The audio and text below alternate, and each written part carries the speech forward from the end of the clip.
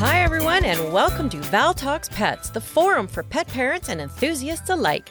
Having been in the pet industry for over 10 years now, I am going to share with you issues and questions that arise as I work with pet parents on a day-to-day basis.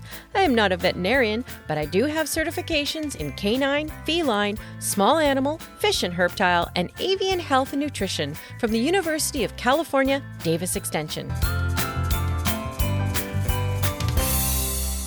Hi, everyone, and welcome to this spotlight episode of Val Talks Pets. So I have chosen a cat breed for this spotlight episode, and I have a reason for choosing this one. Many years ago, I was involved in some specific events with my local SPCA. I was at the shelter, and I went into the cat room just to look at the cats. There was this little cat, beautiful white and sort of caramel color, super cute, but it looked like her ears had been bent over. I asked at the counter about the cat's ears, and they just said that this is the way she looked when she was surrendered. Well, was I ever stupid, because this was a little Scottish fold. This breed is really interesting, and if I had been on the ball, I would have adopted that little cat right away because I would have had a Scottish fold that I got at the shelter.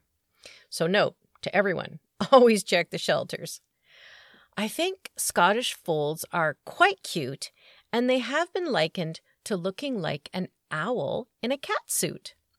Let's take a look at the history of the Scottish fold. Well, I just love this history of origin as set out by Wikipedia. The original Scottish fold was a white barn cat named Susie, who was found at a farm near Cooper Angus in Perthshire, Scotland in 1961. Susie's ears had an unusual fold in their middle, making her resemble an owl. When Susie had kittens, 2 of them were born with folded ears, and 1 was acquired by William Ross, a neighboring farmer and cat fancier.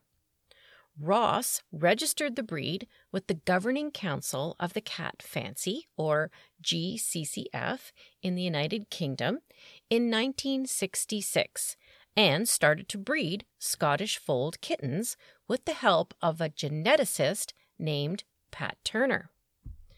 The breeding program produced 76 kittens in the first 3 years, 42 with folded ears, and 34 with straight ears. The conclusion from this was that the ear mutation is due to a simple dominant gene.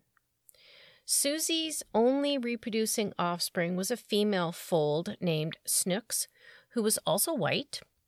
A second kitten was neutered shortly after birth.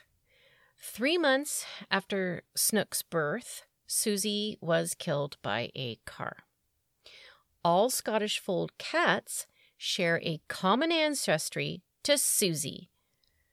The Scottish fold was granted championship status by the Cat Fanciers Association, CFA, in 1978. So let's look at some interesting facts as set out by the Cat Fanciers Association. Interesting that some Scottish folds do not have folded ears, and these cats are referred to as straight-eared. However, if the kitten has the incomplete dominant gene, the ears will fold due to the spontaneous mutation. It will not be until the kitten is about 3 or 4 weeks, however, before the ear will begin to fold, or it may not. The kitten will need to be about 11 or 12 weeks before it can really be determined if it is a show Scottish fold. Presently, only folded ear cats of Scottish lineage are permitted in the show ring. But this is not to say that the straight-eared folds are not valuable. They are, as the gene they may be carrying is invaluable to the breeding program. Let's look a little deeper into this gene mutation. According to the Spruce Pets, the fold is an incomplete autosomal dominant gene that affect the development of cartilage and bone throughout the cat's body. Gender is not a factor. A cat that has 2 copies of the gene is said to be homozygous. Cats that have 2 copies of the gene that produces folded ears can have severe health problems, including crippling arthritis at a young age. Those cats are not bred due to ethical concerns. Or so it is said, right? Well, this would mean that you need to make sure, if you are interested in a Scottish fold, you go through a reputable breeder that can show the genetic testing results. Cats that have 1 copy of the gene are said to be heterozygous. These should display the folded ear characteristic. They may develop arthritis, but usually will do so at an older age. These cats with folded ears are bred to cats that do not display the folded ear trait to ensure none of the litter receive 2 copies of the gene. So as the Spruce Pets continues to explain, it is best not to breed a heterozygous Scottish fold with a Scottish fold that had straight ears, but instead to outbreed with a British Shorthair. The concern is that the Scottish folds that have straight ears may still have the gene, but not express it. And this is very interesting. Many veterinarians oppose breeding Scottish folds as all cats with the gene have osteochondrodysplasia and may experience pain and suffering due to it. Debates are active in countries where breeding continues. Now, although William Ross registered his fold with the Governing Council of the Cat Fancy in the UK in 1966, in 1971, this was withdrawn due to ethical concerns about the health of the cats. Breeding has continued in the US and elsewhere, and they are accepted in the American Cat Fanciers Association, Cat Fanciers Association, and the International Cat Association. Scottish folds are hardy cats due to their barn cat ancestry. They are not skittish cats and do well in a home with children and dogs. Generally, according to the Spruce Pets, Scottish folds have a short coat, but a long-coated variant does exist. They can come in a large variety of colors and patterns. Their eyes can be green, blue-green, and gold. They are not very meowy cats, and they are very intelligent, so interactive toys are a good idea. They do like to play, but they are not the type of cat that goes 100 miles an hour around the house. They like their attention, and they do shed like most cats, and do have a denser coat, so grooming is obviously part of their care.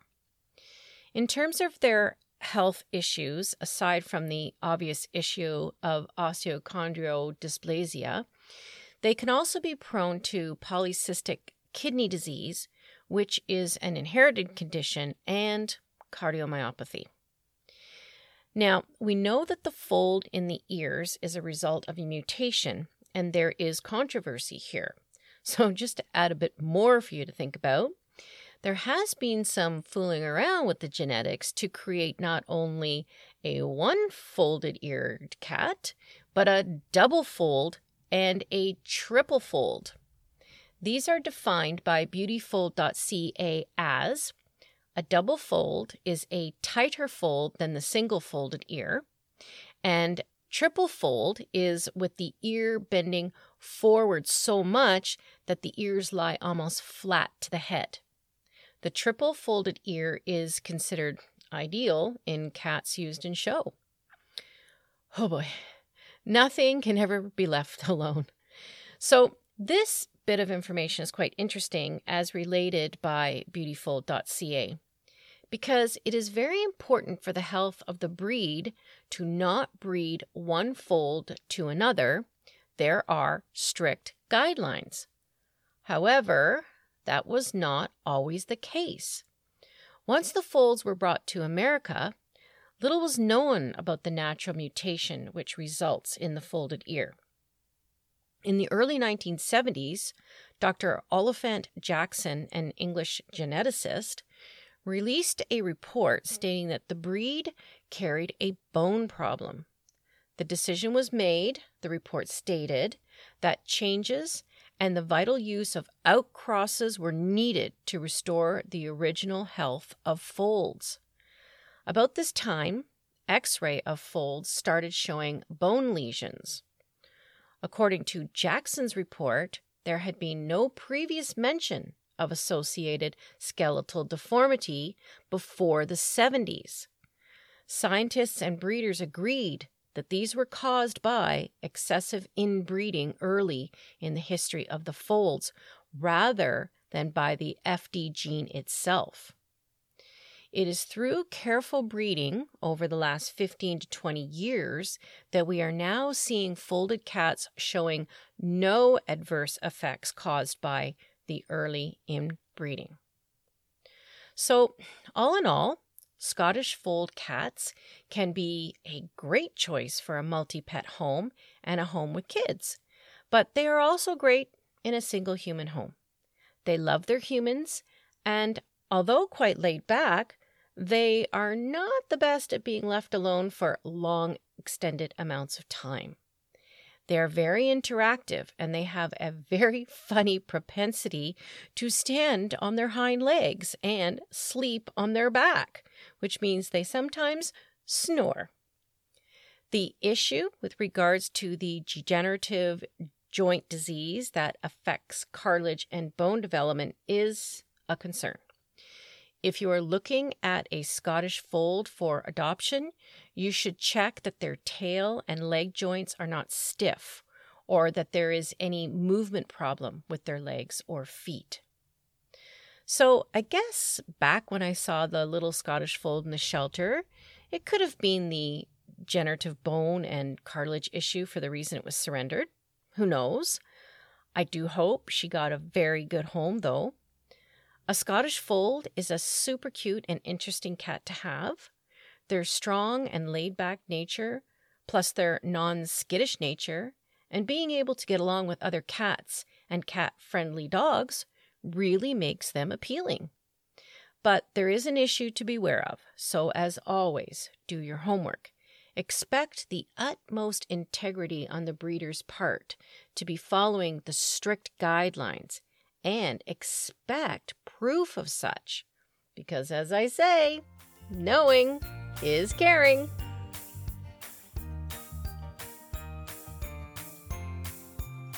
Thank you for listening to Val Talks Pets. Please remember to follow or subscribe to ensure that you never miss an episode.